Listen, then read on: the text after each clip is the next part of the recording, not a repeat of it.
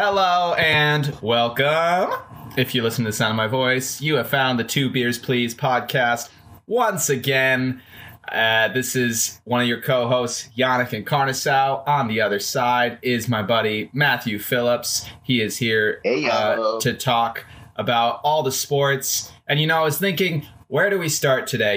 We got World Cup qualifiers, 10 plus teams getting in to the fray. A lot of situations to talk about there. A lot of teams, And I didn't even realize all of the. I mean, I knew all of the dominoes were we're gonna fall soon, but I didn't realize it was all gonna be in this week span. That each of the qualifying things were we're basically done now.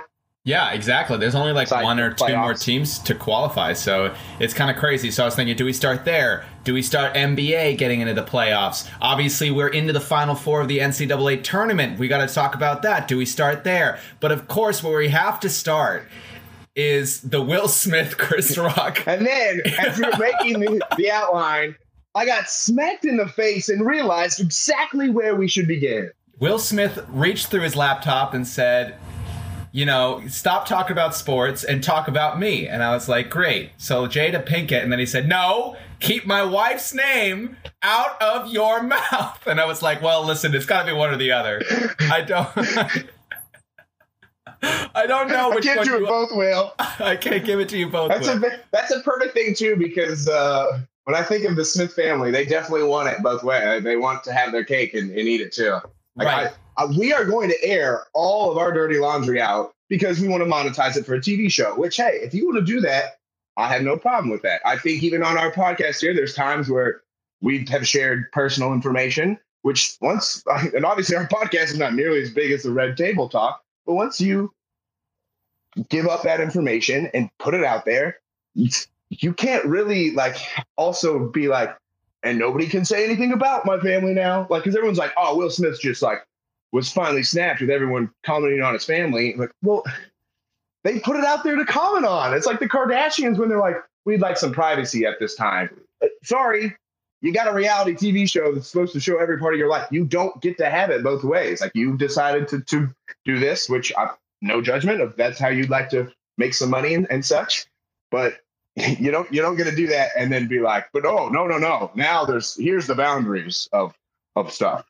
Yeah, it's, it's having your cake and eating it too is exactly the right term to use here because,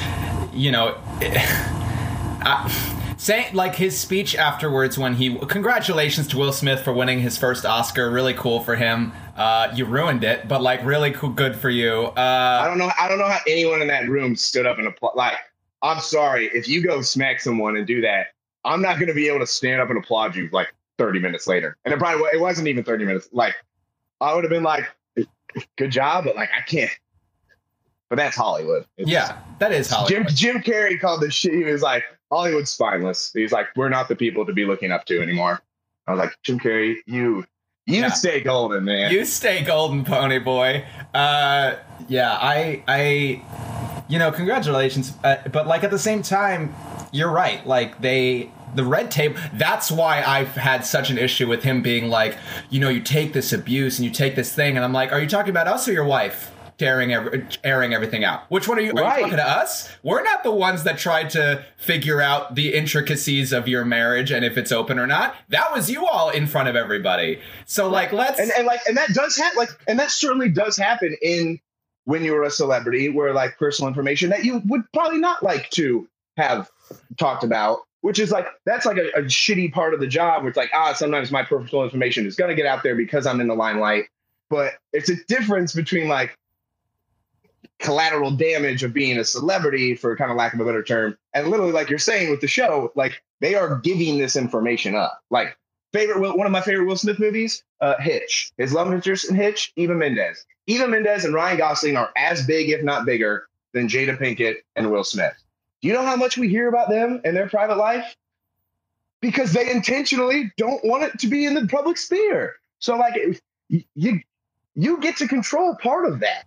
You do. Like, you will always be in the public eye for sure if you're a celebrity, but you do get to decide how much of that is from you and how much you want to monetize that, like you said. I love Tobey Maguire, for example. People are like, Tobey Maguire escaped from the face of the earth. He's like, no, every time a paparazzi follows him, he's like, get the hell away from me. Get the hell away from me. Or he's like really weird and shit. Yeah. And he's like, yeah, I'm happy being a celebrity. I'm happy to do the interviews. I'm happy for you guys, to be famous, but I'm not going to deal with this other part of the fame. And you know what? Will Smith and Jada Pinkett Smith have always been like, yeah, we're game, So it's just doesn't make sense to me that there's so many things that don't make sense to me here, but there doesn't make sense to me that he then would say, we are subject. Like the fact that he laughed first.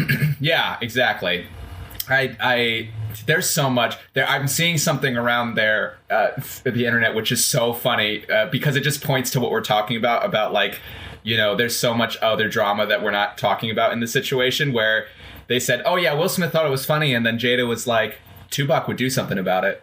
And it was like, oh no. But like, I could see her saying that for sure. Look, even if all she did was give him a look, he was laughing. And then, like, her reaction is what changed it, which, I get you also get to do that.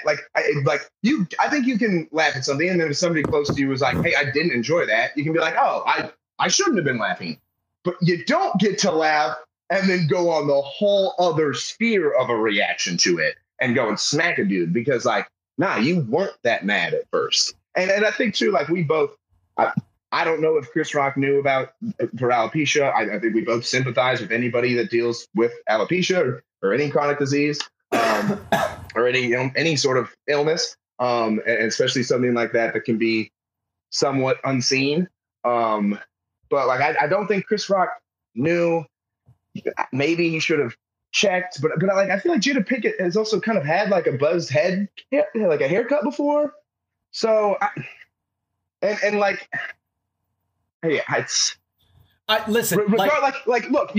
Yes, I think we all agree. Like, nobody should like be bullying somebody, but Will Smith's reaction, because I would have had no problem too if after the show or even at a commercial break, if Will Smith really was that upset, he goes, "Hey, I'd like to go talk to Chris real quick," and as a person to person said, I did not appreciate that joke. My wife did not appreciate that joke. She's going through this. Like, I think. He could have handled it so much better. It could have been used because now I think it's also one benefit of this is there is being some education around alopecia, but it could have been used even better as an opportunity to be like, hey, we didn't appreciate that joke because that's not just Jada having a haircut. She's going through something and let us and educate you on it. Right. And here's the thing. Here's my, if for those of you that don't know, I do have a research psychology degree from the University of Iowa. So I'm gonna take a psychological. I don't think I do that. There you go. I'm gonna take a insight into what I actually think happened because people are saying, oh, he laughed before and then Jada said something, or like, oh, he was like fake mad, then he was real mad. What happened? Here's what I think happened. I think you're right. I think he laughed about it, saw Jada was upset. I think his intention was actually to like make a fake scene out of it and also like save what the reaction was happening. So he went up there. I don't actually think he went up there thinking I'm pissed. I think what happened is he went up there is like, I'm going to like slap Chris Rock and it's going to be funny. Right. And then he slapped him and then it charged him up. I think he revved him up and he was like, oh my God, I just hit someone on national TV. You turn around and there's all those people and all your peers and all that. 100%. And he realized in that moment what he did, and he had two choices. He could either double down and be like, no, I'm really upset about this, and I'm going to make this about that, or I can look like I'm so sorry. And he couldn't do the second one out of pride. I think he had to do the first one, and that's why it got so bad afterwards. And you could see it in his acceptance speech. He would do anything to take that back. He would do anything to take that back. Well, that was a bullshit speech. I was like, you don't get to come up and like, I would have been fine with everything in the speech if there was actually some sense of ownership, but there was no ownership from my thing. It was all justification. Yeah. It was all, I want to be a vessel of love. Man, none of what you just did was a vessel of love. Like, I think because part of the thing that like ticks me off too is because I'm sure too, he had to be like so emotionally charged up knew he was going to win. Like he was heavy favorite. That's a huge night. I mean, best actor. He's a guy who's been in the industry for years. So I'm sure he's just like emotionally charged. But then like doing that shit too. Now, Will, we're not even talking about you winning that, which is a huge accomplishment for you. And historically, I believe still only the 5th Black man to win best Oscar, best actor, best leading actor award. I mean, like, which is absurd. We shouldn't have to celebrate that for you, but like it is a monumental thing. Takes away from Jane Campion, only the 3rd female director to win Best Director. Ariana DeBose, the first openly LGBTQ or woman of color, queer woman of color to win an acting award. Troy Kutz, like just so many other, and those are like, you know, the big headlines, but everybody on that night, like from the cinematographer to the best short, like that's their night too. And you're going to get the headline anyway, Will, because you're best actor. And now you've taken all of the limelight from all those other people. And then to like come up and be like, I want to be a vessel of love. Is like, you just do one of the most selfish things I've ever fucking seen on live TV. So don't spew me that bullshit without at least some ownership of what you did. Right, exactly. I understand what he's trying to do. He was trying to save face, but there is no saving face. Like at some point when you fuck up, right? I get the first intention you want to have is how can I save face? Because none of us want to be in that position where we have to, and that is the worst stage to be in that position. So I get it. I get the temptation, but like, the entire the only way you save face is owning up to it, though. Yeah, that's the only way. 100%. Like it's like, dude, we all make mistakes. I mean, I've never stormed the Oscars and smacked someone. I probably won't. Oh no, not yet. No, you know, next year, maybe someday. We'll put on the joke.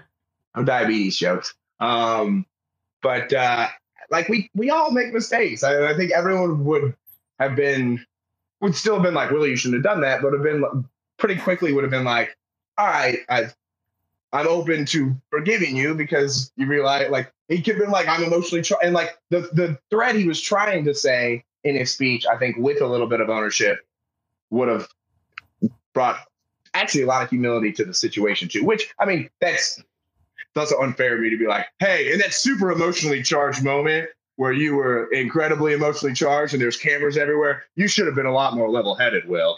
So it's not like a totally fair critique of me, but right. Like, more I'm just saying like if there would have been some ownership, I think he already would have been looked at in a good light. Right. A better light. Huh? A better light. Yeah, I agree. And like what I'll say about Chris Rock in this situation is that, you know, when you're a comedian, you should do, you know, your research, but like also I think it was well enough known where I think he probably should have known it. And, you know, I had no idea. Well, but you don't live in their spheres. Chris Rock and Will Smith won in the same crowds. So it's like, you know, I think, you know, we have friends who people may not know they have alopecia, but because we're in their crowds, we know that they have alopecia, you know? Yeah, like, but are Chris Rock and Will back? Well, I mean, like, sometimes I think we're just like, well, they're celebrities. I think that they're close iteugh. I believe they're both comedians in the same sphere. Like they. Will Smith hasn't been a comedian for a while. Plus, there's been all that stuff like coming out now. Just like there's kind of been since like jokes in 2016 where that he made that like at the Oscars about Jada and Will not being there.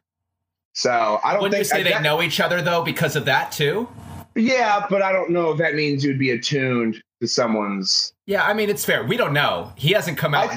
I think there's so much media now where like a lot of times like people expect something just because it's in the media that like people are like, well, you should know it. But there's too much. I mean, like there's kids on TikTok that are making millions and millions and millions of dollars that I would walk by on the street and have no idea who they are. Yeah, that's fair. And that's true. I will give you that. So there's I think maybe there's just like so much like. Right.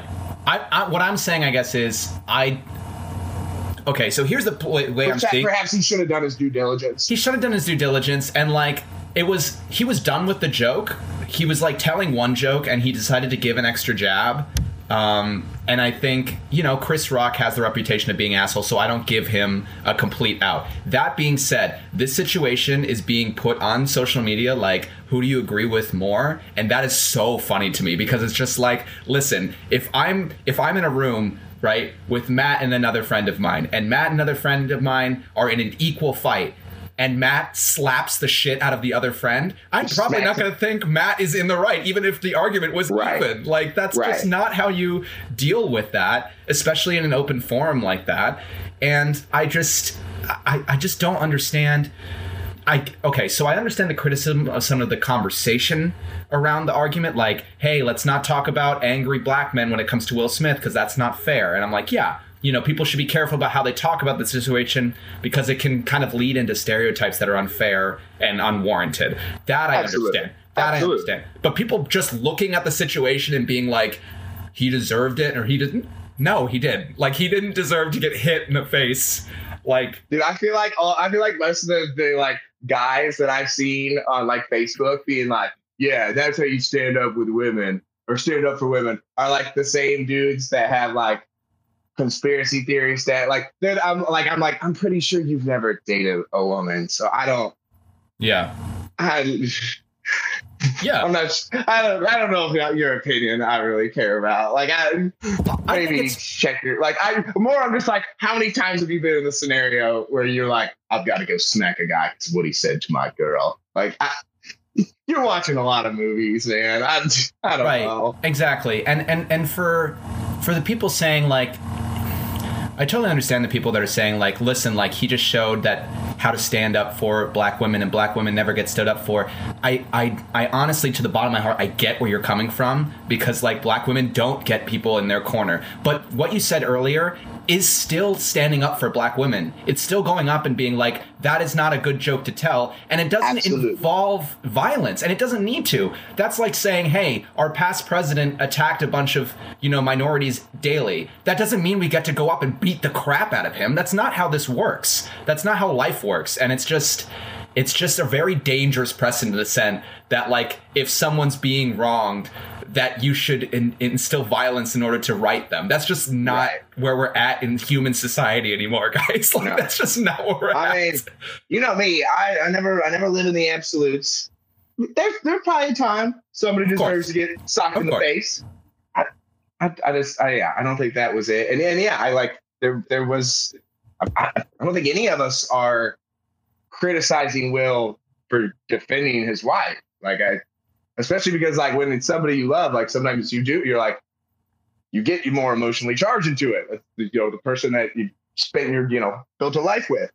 So like, I respect that and I get all that, but there is a far, far, far better way to do it. And like, as I said, I mentioned earlier with like my diabetes, I think illness, mental health, physical health, even similar to grief, you can't tell anybody like how they should go about dealing with it, with 100%. Their own disease. And I think you've got to go through the stages of like similar to grief too, of acceptance, denial, all that sort of shit.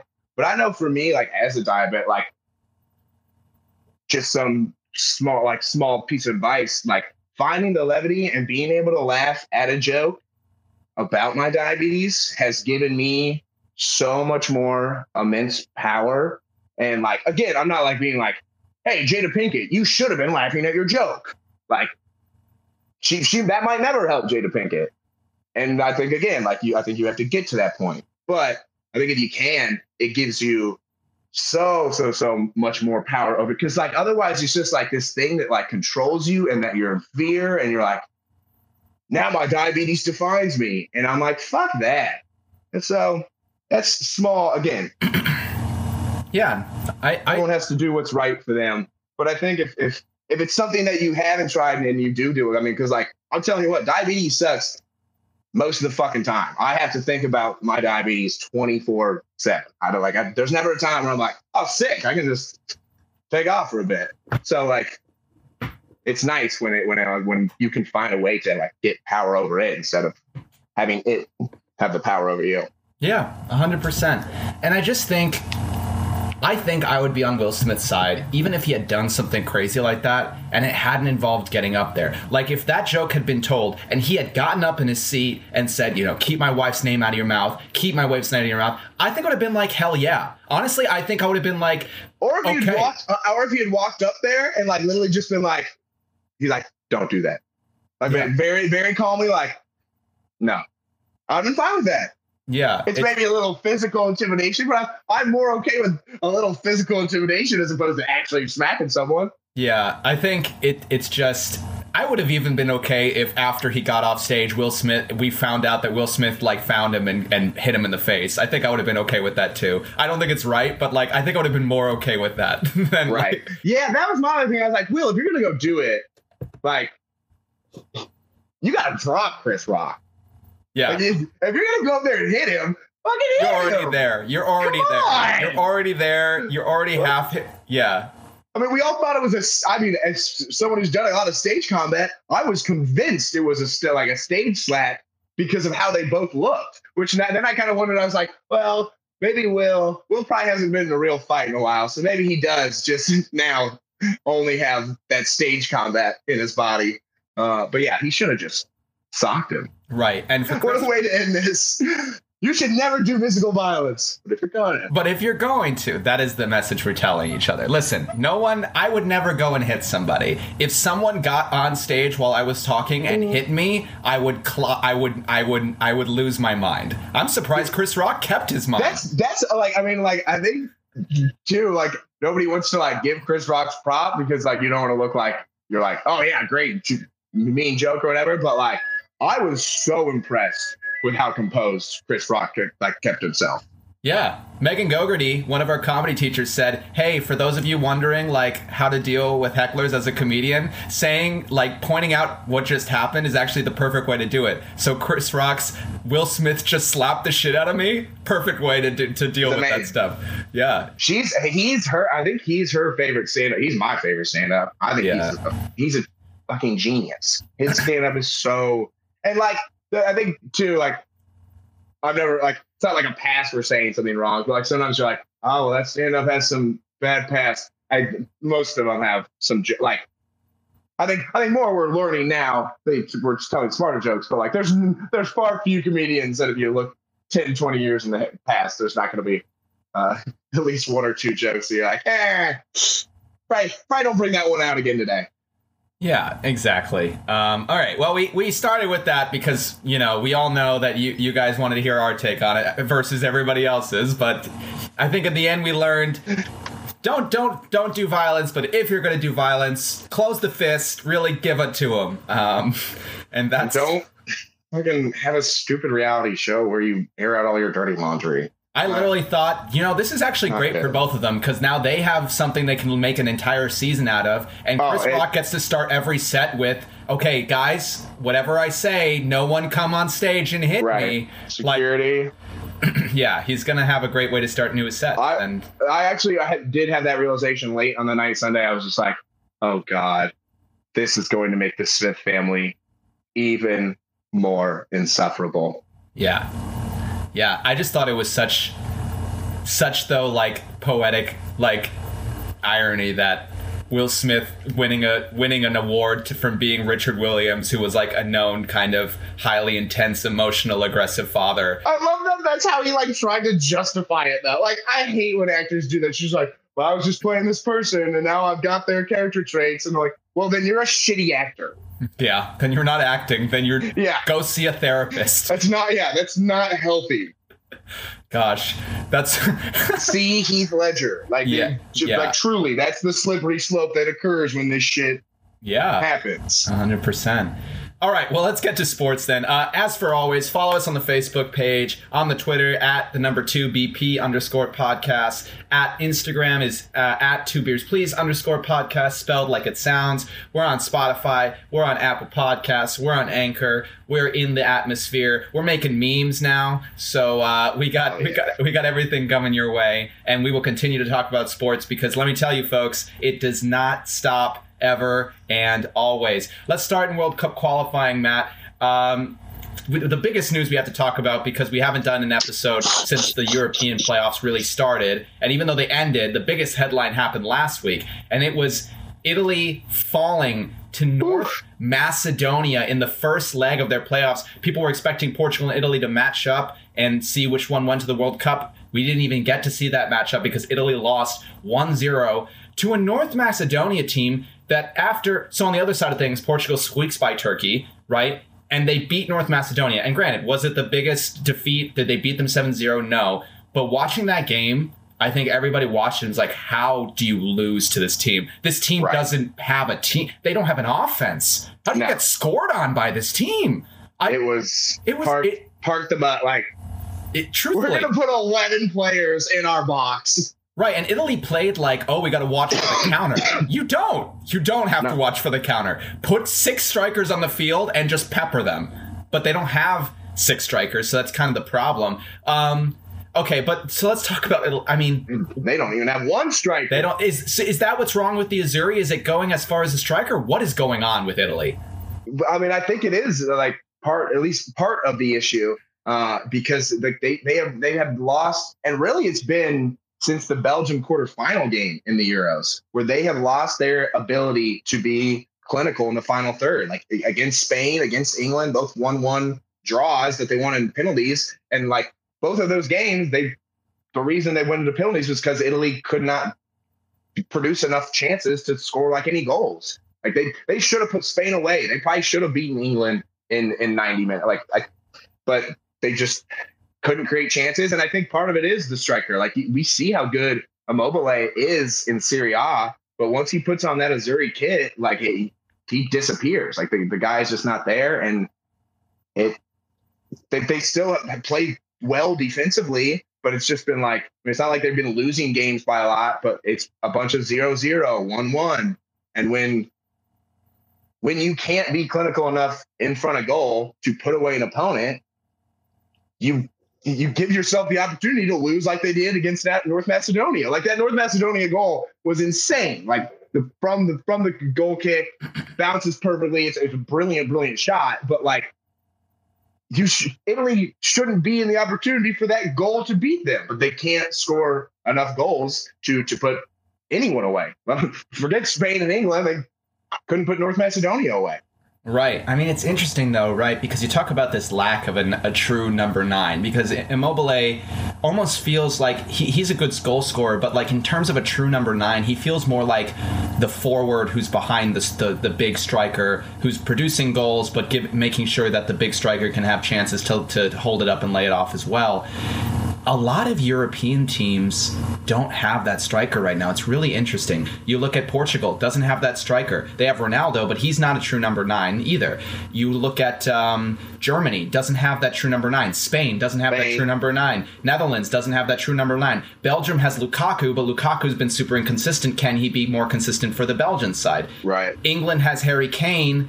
You know, that may be the closest thing we have. France has Karim Benzema, and if I'm France, that's what I'm banking on. I'm like, we have a number 9, we have to use him. Like, that's really it.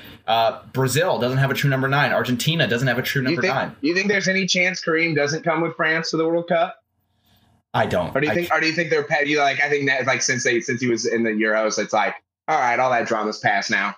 I think so, because, you know... I think so, too. If it was like France was such a heavy underdog, then maybe he would let that color him. But this World Cup is so wide open, France could very much win it. And you know, I don't know why you wouldn't want to put yourself in that. And he's playing as well as he's ever played. It's not like he's like missed a step or something. Right, exactly. So I think that's probably behind, even though maybe it won't be, but... France, they get in a lot of drama always, and they always show up. The French, exactly. That's what I was just going to say. It's like, maybe it'll go away. But like, well, there'll always be a little drama with the French national team. Exactly. It's the French national team. It wouldn't feel right without it. Exactly. On the other side, Portugal qualifying, avoiding the upset. But the 2 games they had against Turkey, against North Macedonia, neither was as dominant as you wanted it to be. And Ronaldo especially is not looking... like he's a world beater, especially against these younger teams. He's got like a 5-game scoring drought now. What do you think about Portugal in the World Cup? Are they are they considered a World Cup contender, or are they on the outside looking in if you're talking about that group? I think they're a contender because of just the sheer amount of talent that team does possess. I mean, like, I think when you look at Portugal, you could argue their top end talent is as good as anybody's. Just Ronaldo. I mean, because Ronaldo's still extremely talented, but like Bruno Fernandes on his best day, one of the best midfielders in the Premier League. João Cancelo has been insane for Manchester City. So they've got enough of that great talent. João Felix, of course, is still such a young, talented guy. They don't always have the depth. Like I feel like if you're thinking like contender wise, do I put them in? I don't know if I'm going to put them in tier 1 with the Frances, with Argentina, with I'd probably say Germany and Brazil. Like I think those guys are more tier 1, and because part of it is depth. But the biggest thing I guess probably for Portugal is with the Ronaldo thing is, are they going to have the Manchester United? Like, how are they? Because he's going to be a part of the team. Like Cristiano Ronaldo is going to force his way on there one way or another.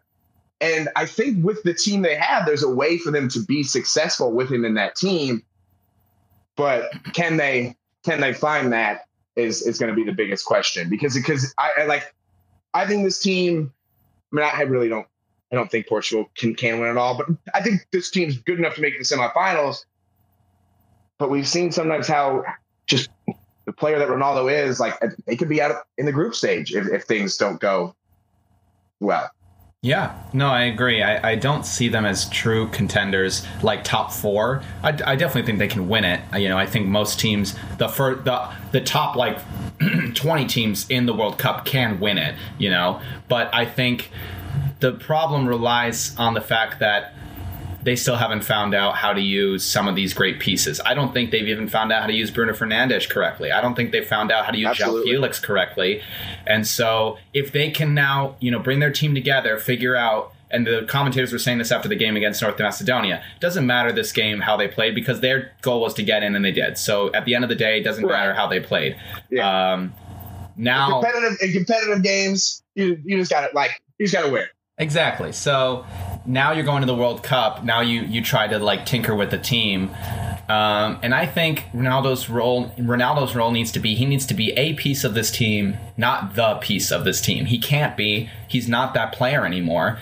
And I think you hinder yourselves and him if you try to give him that pressure. I watched him run against North Macedonia defenders yesterday, and it's just, he doesn't have that blow by speed. He doesn't have that anymore. He doesn't have that physical edge necessarily where he can body pass guys anymore too. I think he needs to play off the main striker. They need to figure out who that is, who's going to be the other guy up there. And I think he needs to lay the ball off and take the garbage shots into the goal. And that's what he needs to be. He needs to be a presence. Yeah. And I think that he needs to rely on his positioning far more than his superior physical attribute. Right, and people still give him to a guy like Tom Brady, like Tom Brady's credit, because we talk about all these older Tom Brady's doing things, LeBron James, Ronaldo, but to Tom Brady's credit, Tom Brady, as he got older, and this was not that much of Tom Brady's game, but Tom Brady was like, I'm not going to be throwing 80-yard bombs. Right, give me a nice little 7-yard in route, boom, I got you. Let's find a little part in the hole. I'm not going to stress my arm with a bunch of I'm going to adapt to my age. Yeah, Tom Brady throws into the ground as soon as he doesn't like something. He doesn't even try to keep the play alive. He's like, nope, in the ground. Nope, in the ground. And it's better that way.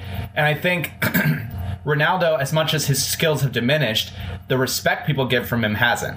So he can be such a good decoy for all those other players. So I think that we should kind of pull a Jamie Tart here a little bit, use the great players as the decoy.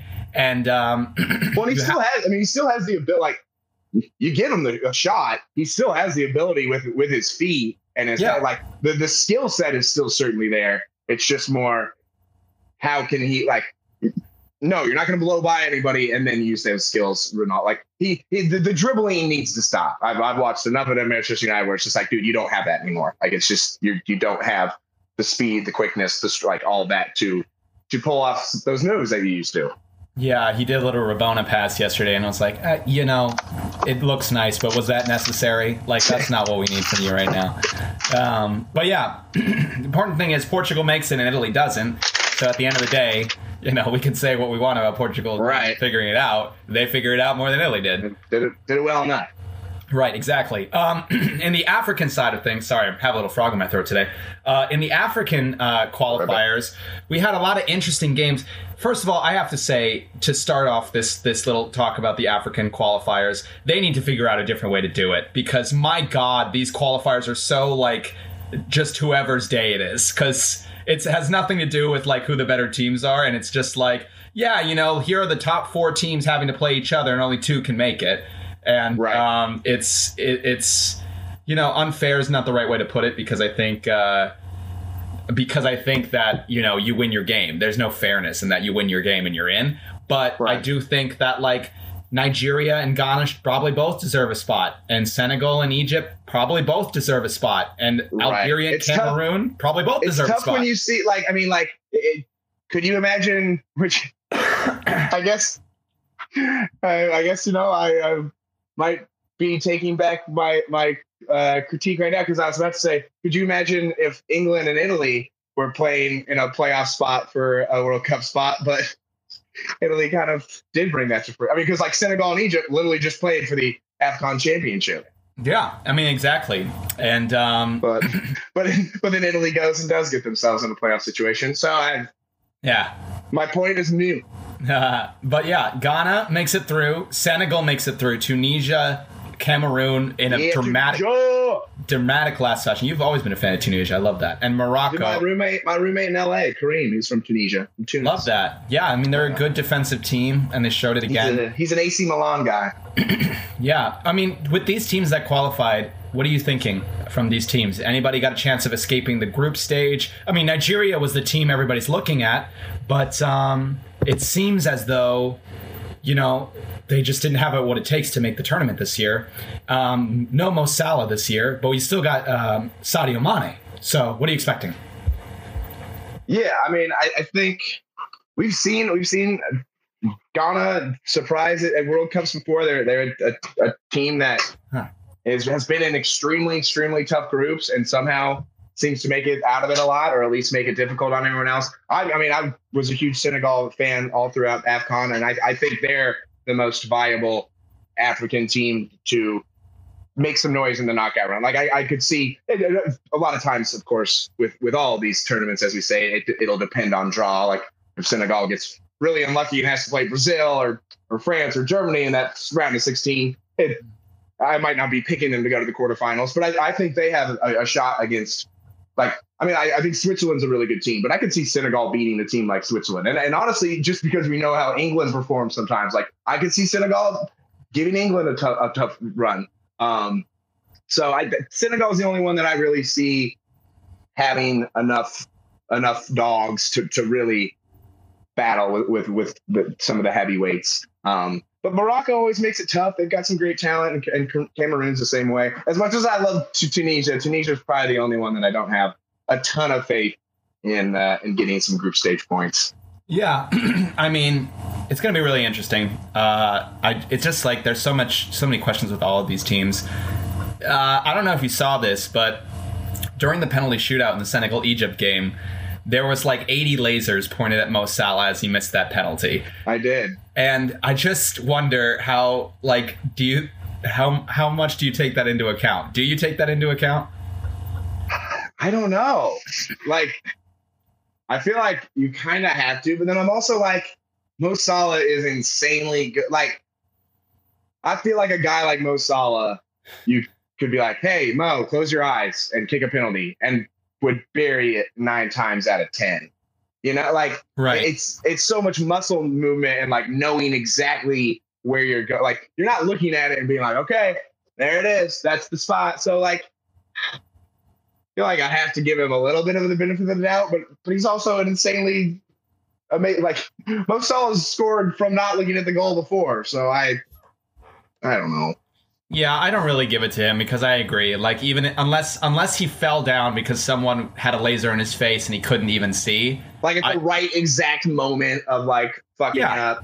Exactly. I just, it's just you expect them to make it. So I think that I don't take that too much into account. Although, like, the African qualifiers were crazy in general. I mean, the Algeria-Cameroon game, as soon as that Algeria goal got called off, there was a parade of things thrown on the field. It was crazy. I was like, oh my God. It was like all at once, everybody threw everything they owned onto the field. And it was just, and I was like, oh my gosh, is this game going to get abandoned? And they're like, no, just play on. The fans, they're just getting a little rowdy. It was a good game, the Cameroon. A little too commonplace, guys. Oh, gosh. In South America, Brazil, Argentina, Uruguay, Ecuador, top 4 South American qualifiers. We'll figure out who the others are tonight. Colombia, Chile, Peru, all trying Peru got it. Peru got it? Oh, my God. They did get it last night, didn't they? Yep. Dang. Look at that. Peru got it. So they'll play Australia. Australia has to play UAE, and then the winner of that will play Peru. Right. I mean, that's kind of crazy, though, don't you think? Peru got it despite losing last night. That's why I thought they didn't get it. They lost. No, Peru won their last game. Did they? Yeah. What am I looking at then? I'm looking at last week's games. That's yeah. Peru winning against Paraguay. The way that, like, especially if you're looking at ESPN, the way that they, like, have the schedule of, like, especially World Cup qualifying fixtures and, like, results is the most confusing. It's, like, not well made. Right. But it's kind of crazy. Peru gets it over both Chile and Colombia, and they, get it through. So Chile, Colombia both missing the World Cup after being like quarterfinalists, round of 16ers in the last couple World Cups, especially in 2014. Yeah, but what do we think of the South American teams? Currently, Brazil is favored to win the World Cup. They're the most favored team in the world to win the World Cup, right above France. Argentina's obviously there. Leo Messi on that team. Uruguay's got some good players still that are aging, but they're still pretty good. What do you think out of South America? You think we have a winner?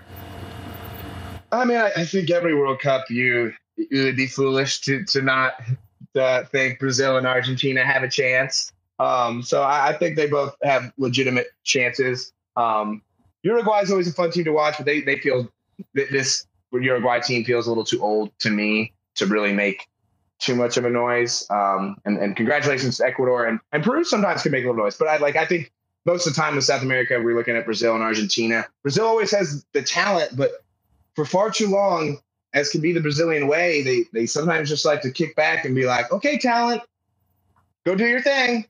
And there's no real plan. There's no real cohesion as a team. And that talent usually still takes them a long way. But once they get to those quarterfinals, once they play teams that have more of a cohesive unit and then more of a game plan, we've seen it. I mean, 7-1 before. Like it is a crutch for them. So if I had a South American team to pick that, I would be like, that's the one I think could do it. It would be Argentina. They're coming off that Copa America. I think it's a strong Argentinian team. And, perhaps Messi, with how bad the club season has been going for him, perhaps he's even more motivated to make a little noise at the World Cup stage. That's a good point. He probably sees his career kind of slipping a little bit, and he's like, well, I don't know how many years of I have left. Maybe I just go out on a World Cup win. I mean, if he won the World Cup, I would expect him to retire. I don't, at that point, why put yourself through it anymore? Maybe return. Or, basically the equal to that. Come to the MLS. Yeah, exactly. Come to the MLS. New York City FC. It's basically retirement, dude. It's cool. Yeah, and then you don't have to say it out loud. Yeah, no, I think I just don't see what people see in this Brazilian side. Have they done well in South America? Sure, but South America is the least deep region in the world. So there's just 2-3 teams that actually, are going to give you trouble. And look at even the teams that we considered people giving trouble. Colombia and Chile don't even make it, So I don't know if that's a good marker. And I don't know what people are seeing from this Brazil side that you didn't see in 2018, that you didn't see in 2014, especially. Those tournaments maybe.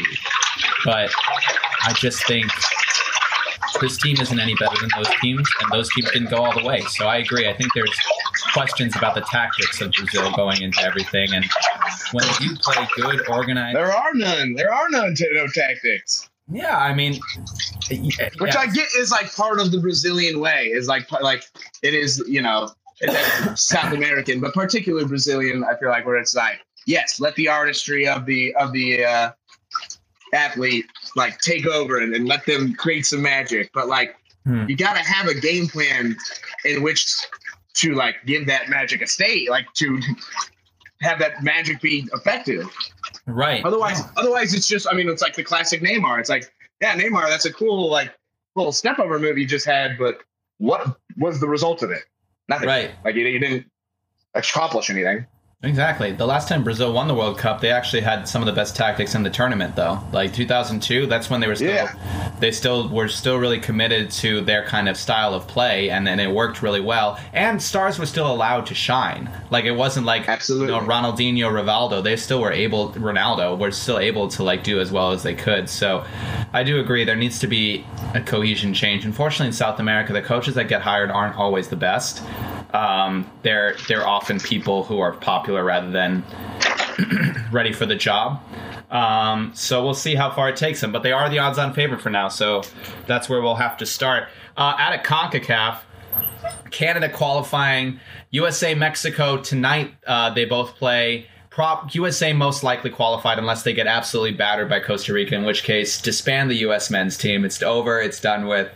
We don't need it anymore. Don't they have to lose like literally like 5-0? Yeah, they have to lose like 5-6-0 for Costa Rica, and Mexico has to not lose. Well, yeah, there could be like a situation there, but if they lose like 6-0 to Costa Rica, which knock on wood, because like I don't know, but after last World Cup qualifying, it is a little bit like. You're right. But out of these teams, we loved on Canada. We loved on Canada. You still think Canada has a shot to like escape the group stage? Yeah, absolutely, for sure. Yeah. Like anytime it's a CONCACAF team, even the best of Mexico, the best of the USA, it's getting out of the group stage is a battle. But I think Canada has the talent, and like they just played really, really well. We're talking about how Brazil doesn't really seem to have much of a 11 players all locked in on a game plan. Canada really does seem to have that. And anytime you have a team that plays really, really well together, and you got some game breakers, a la Croatia 4 years ago, you can do some things. So yeah, I think Canada definitely has a strong shot to get out of the group stage. So what I'm hearing is Matt would take Canada over Brazil right now. Yep. That's exactly what you said. I'm shocked Brazil's the favorite and it's not Canada. Canada must. Do these people know anything about soccer? Canada, the soccer nation of the world. Yeah, Matt, I would put all your money on Canada right now before it gets too obvious. You know what I mean? I will put money on. I'll say it right now for the 2022 World Cup. No, I shouldn't say this because they're going to get in the group of death. But I'll bet for Canada to get out of the group stage. There you go. Love that for you. Go Maple Leafs. Go Maple Leafs. The USA. Obviously, probably going to make it. Can we expect anything from them? And Mexico. Mexico, we always expect something from them. And yet this year, they're barely going to make it in. They just don't look like the same Mexican side. What are you expecting from either of those teams? You think they're early outs, or can one of these teams turn it around in the tournament? I think the United States still has the chance, especially with like the players that they have. But yeah, Mexico,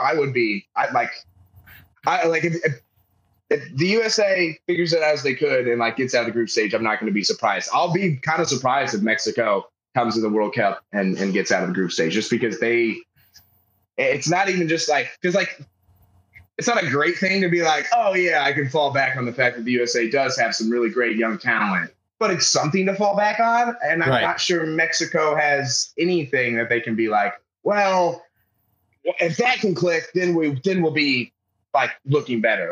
There just doesn't really seem to be a lot of straws to try and grasp onto. Right. Here's what I'm predicting. I'm predicting the U.S. to get out of the group stage, have a decent game in the round of 16 but lose because they just don't have the team. And USA does. That's what USA does. And then the next 4 years are just full of talk of how they're going to be contenders on home soil. And that's what it's going to be. And then USA's... And then they're going to win it all. And they're going to win it all. No, that's not what I was going to say. But no, it's going to be interesting to see what happens with these two teams. I agree. I mean, USA does have a talent pool that is interesting to look at. It never really comes together in qualifiers, it feels like. But also, when the U.S. is in World Cup tournaments, it hasn't been poor. Like, when they make it, like, truthfully, 2002... They went as far as... The last one we made went really well. Yeah. 2002, they went as far as the quarters. 2006, they barely got knocked out in a group with Italy.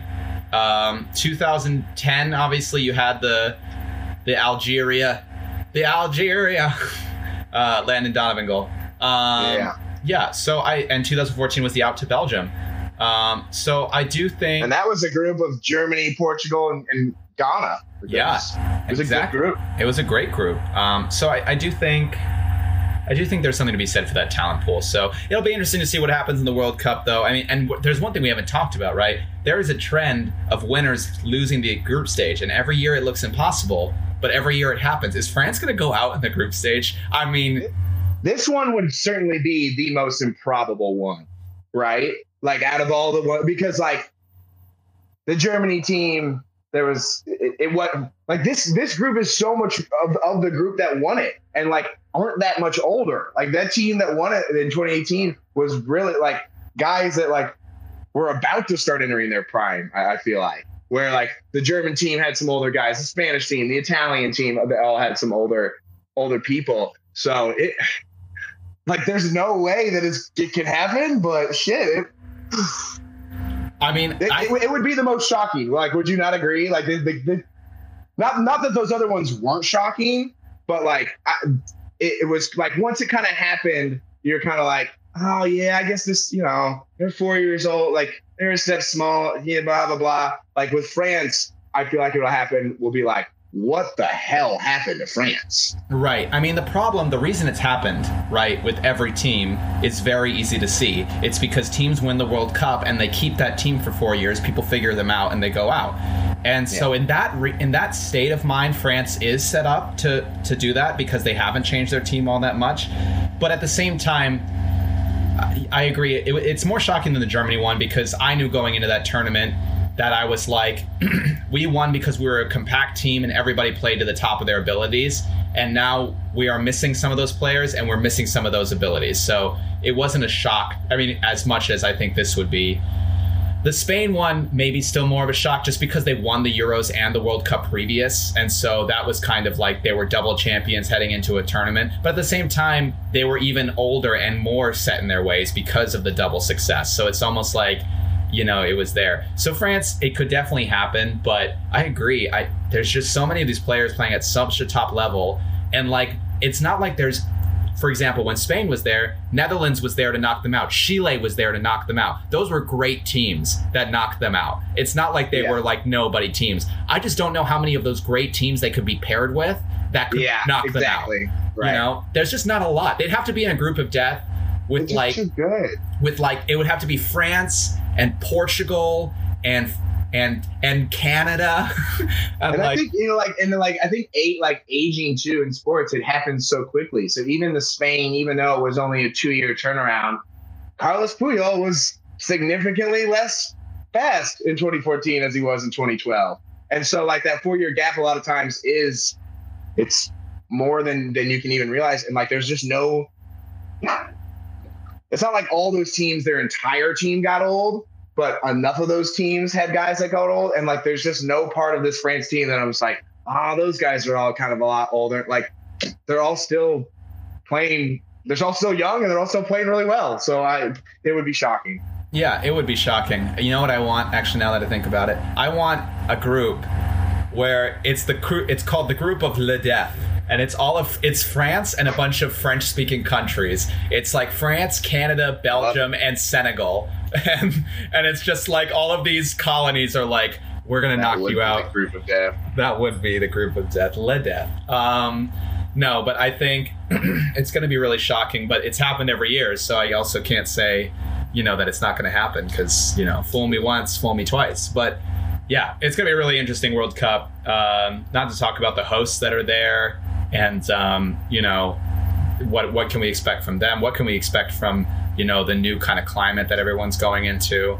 It's going to be super interesting. It's going to be, and even just like when it's going to be held, we'll see if there's a lot of interesting factors to this World Cup that past iterations have not dealt with.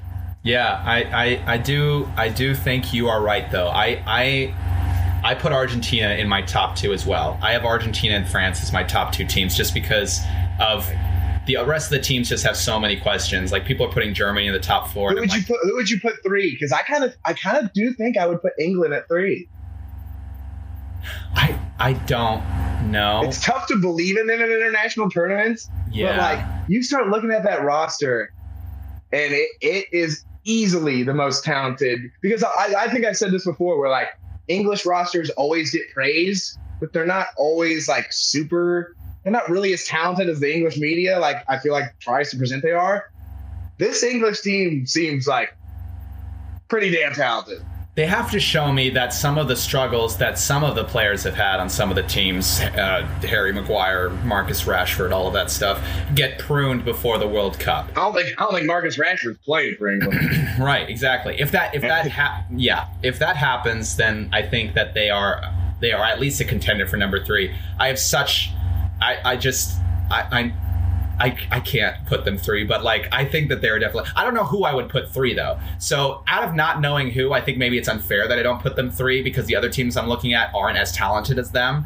I think I just have such and they are kind of I get that, but and it is because and most of the time they get the expectation that they don't deserve, and so you're kind of wait, no, but then you start breaking them down, and you're wait, you really are probably the 3rd most known commodity of these internet. There's more questions around those other teams than there are with England, which is weird.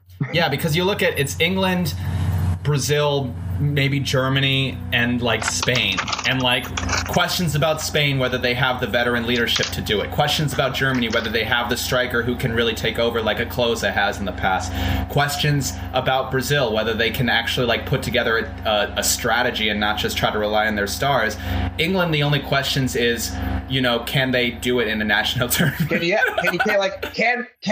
you show up? That's right. Kind of the question around England. Which you can say whatever you want about their Euros run, they still did make a run to the final. And I don't care what your path is in an international tournament, at least the Euros or the World Cup. You get to a final, you won some games. You made enough happen. I don't care if it's easy games the whole time. That's an accomplishment. Right, 100%. And wouldn't it be, again, poetic justice if Man City breaks their Champions League duck and then England breaks their World Cup duck in the same year? That would be nuts. That would be crazy. Burn to the ground. Burn to the ground. Burn it all to the ground. Oh, man. No, but we're so excited World Cup. We'll continue to keep you guys posted. There's a couple more teams because of the whole Russia conflict that we're going to find out who qualifies a little later. My Welshman. The Welshman. We have to wait. Yeah, it is kind of crazy. I want to give a shout out to Robert Lewandowski in Poland, who also qualified. Congratulations. Kind of low key, huge upset. Oh yeah, definitely a huge upset. Sweden's a very, very strong team, and Poland is a team that a lot of times they do well, but then when they play a team like Sweden, they sometimes struggle to make chances. If they can make enough chances, you got a guy like Robert Lewandowski, you can do stuff. Unfortunately, most of the time at the major tournaments, they haven't been able to, but good for them for getting it done, because that was not, and even the Czech Republic, get by the Czechs, you get by the Swedes. Those are 2 impressive playoff wins. Yeah, agreed. And I'm happy we'll see. It's always good to see the best players in the tournament. It's sad we're not going to see Erling Haaland. It's sad we're not going to see Mo Salah. But at least we get to see Robert Lewandowski. All right, moving on to the NBA. We are getting towards the end here. A week or so left. Lots of different scenarios. Break it down. I'm going to throw some questions at you, Matt. You tell me what the truths are, what the fakes are. Boston Celtics. the hottest team winning wise in the last 2 months. Simply, they've won at like 27 of their last 31 games. They were at the top of the Eastern Conference after being 6th or 7th for a while. Now they're kind of in this weird 4-way tie, which is like... It's so funny how tight the top of the East is. Like, literally, like, it was Celtics were first and now they're fourth, but they're just like a game behind. It's right, exactly. It's crazy. It's going to have big implications, too. It is. And now there's an injury. Robert Williams out at least until the second round of the playoffs, which is definitely a blow for their defensive strategy. But Jaylen Brown, Jason Tatum playing really well together. You know, we've had questions about whether they can do that. What do you think about the Celtics? How likely are they to go to the NBA Finals, especially with how hot they've been playing? I mean, I think they've got as good of a chance as really anyone right now. Like, I feel most secure with the Bucks, but besides the Bucks, like, I kind of feel the same about the Sixers as I do about the Celtics, as I do about the Nets. Like, I think they all have a strong shot to get to the Eastern Conference Finals, and then once you're there, anything can happen. So I think they totally have a shot. And when you have, honestly, the most important thing in the playoffs is, do you have guys that can kind of take over games? And they've got 2, which is big. Yeah, it's definitely big. I'm trying to avoid the Celtics playing the Raptors because apparently there's some questions about whether everybody's vaccinated or not, which they know Tatum's vaccinated, which is big. Yeah, they do know Tatum's vaccinated, but there was a couple scratches that had some eyebrows raised. So, you know, that would definitely be something that is interesting to go against. You talked about the Nets, right? They get Kyrie back for home games. Are they a lock to escape the play-in tournament, which it seems like they're kind of destined for? Or do you think that they have to worry about it even in there because they've lost to some play-in tournament other contenders in recent past in the regular season? So who do you think, are they a lock? Do you think Nets in, like you're writing it in already? Or do you think that maybe they still have to worry? And if so, who do you think their biggest competitors are for that play-in tournament?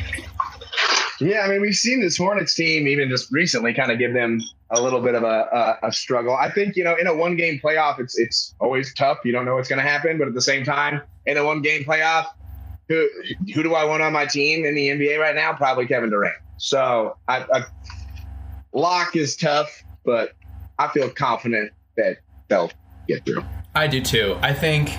Yeah, it's funny because in a 7-game series, I'm like, I don't think anyone's beaten Kevin Durant in a 7-game series, like, easily. So I think, but then in a 1-game series, you're like, that man is going to play 45 minutes and score 60 on you. Like, he's just, like, not going to stop. So I'm gonna will us at least through this game, I promise you. Right, exactly. And Kyrie's still looking good. He's slowed down ever since he came back, but that's definitely an addition to them. I do see them as a lock. I know what you're saying with this Hornets team, and of course they can win. But the Nets, you know, they shouldn't be in the play-in tournament, and they know that. So I think they're going to really show people, you know, they're still the team to be reckoned with come playoff time.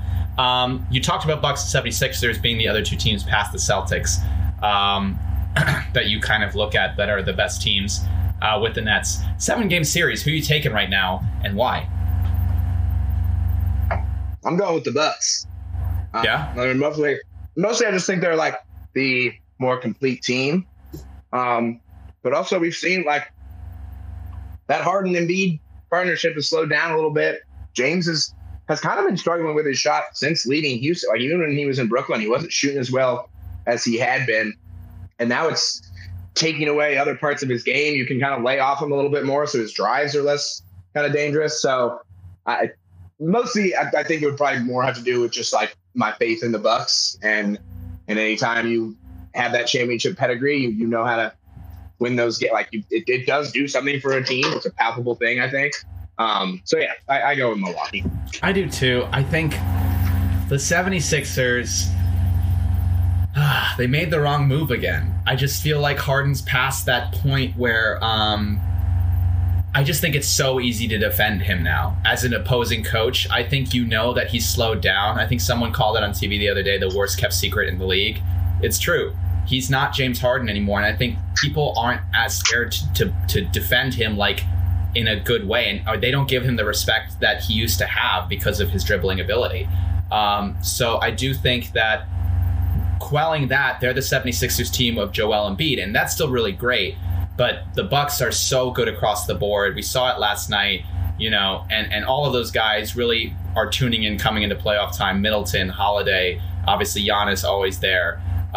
Even Brook Lopez, they have players like that who can just go off for like 4 threes in a game and really pour in the points. So I do take the Bucks, not only in this series, I'm taking the Bucks in every series against any other team still. I just think there's too many questions with the other teams. And I honestly think the Nets are the only ones that I would be considering could beat them. The Celtics have a great defensive strategy. The players would have to have a perfect series, I still think, to beat them. I think they would have to really kill it. Otherwise, it would.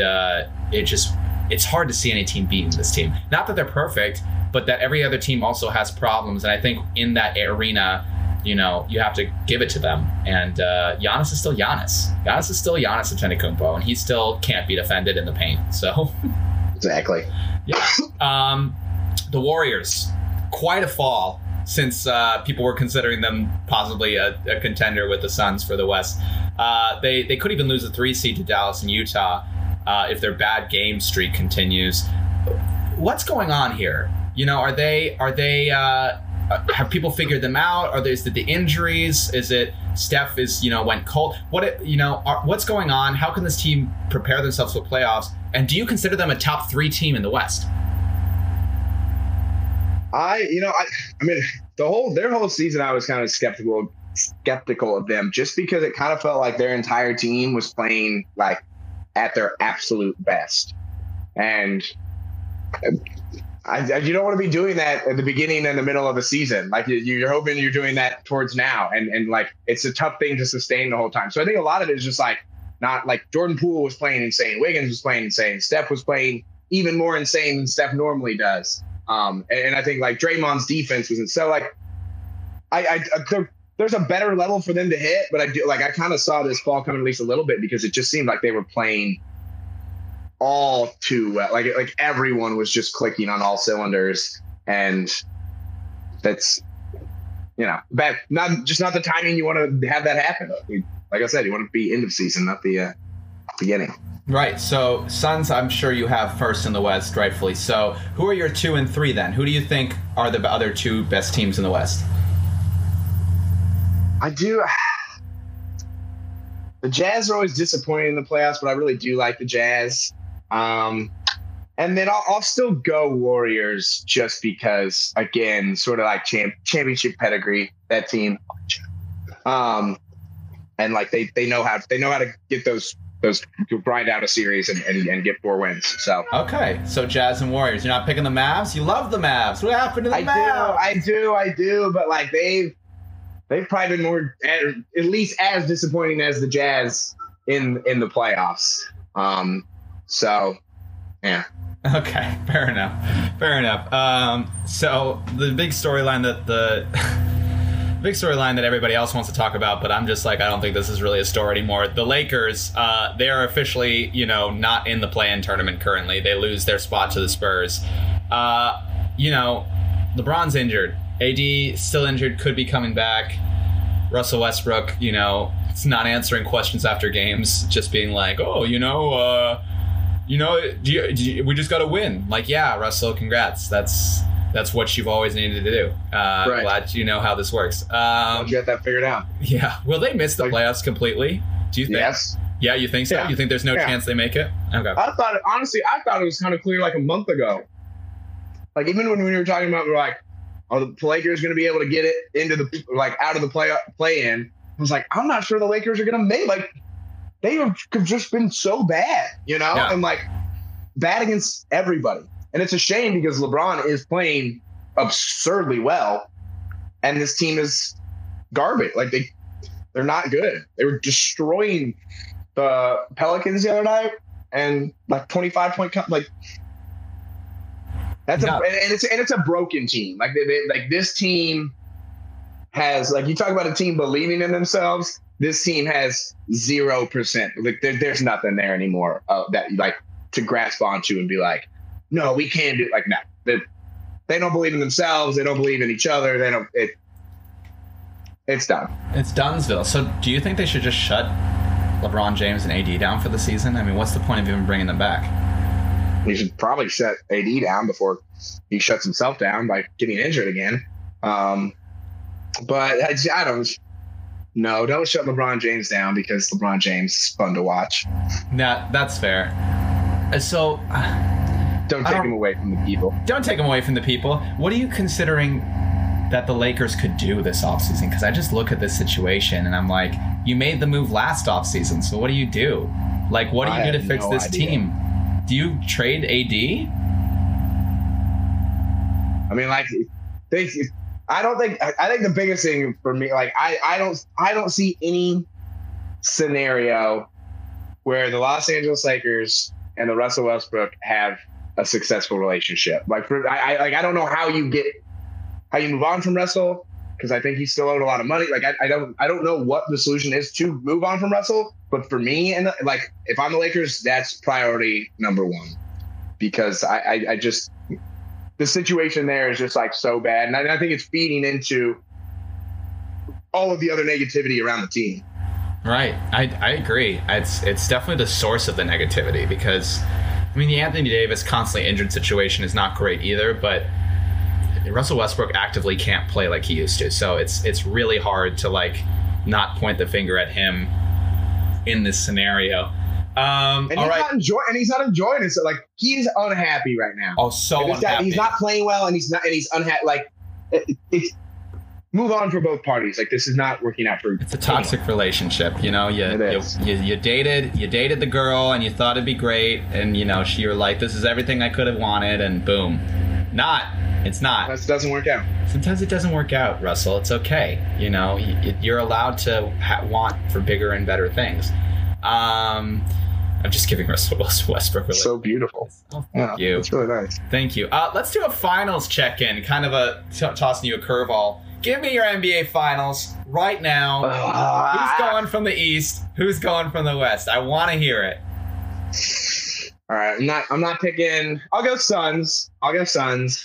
But I'm not gonna pick the Bucks because that's boring. Fuck it. I'll go Nets.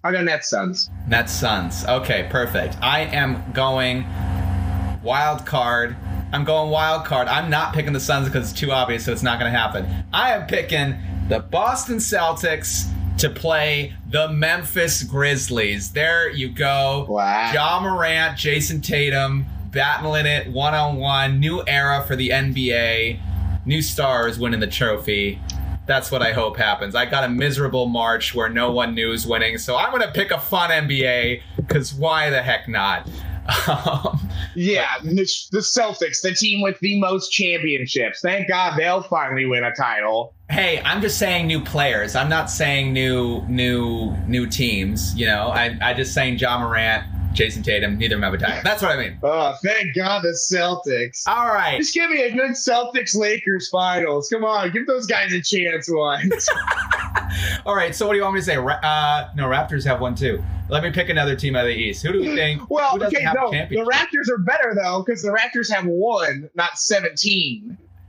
That's fair. What team doesn't have one in the East? Like, that doesn't have one in the East. I'm trying to think. The Nets don't have one. No, okay. I'll go Nets. The Sixers have. I think the Sixers have two, maybe three. The Heat have 3. The Bulls Celtics have 17. Bulls have 6. Yeah. I guess the Hornets don't have one, but all right. It's gonna be LaMelo versus Ja in the final. I cannot wait. Actually, I can, because I don't want LaMelo Ball in a final. Please don't do that to us. All right. This was fun. We talked World Cup qualifiers. We talked NBA. Thank you for listening to this first hour of the episode. Tune into the next hour, because that's where we got all the Final Four action and the most disappointing end to the funnest March Madness we have ever seen.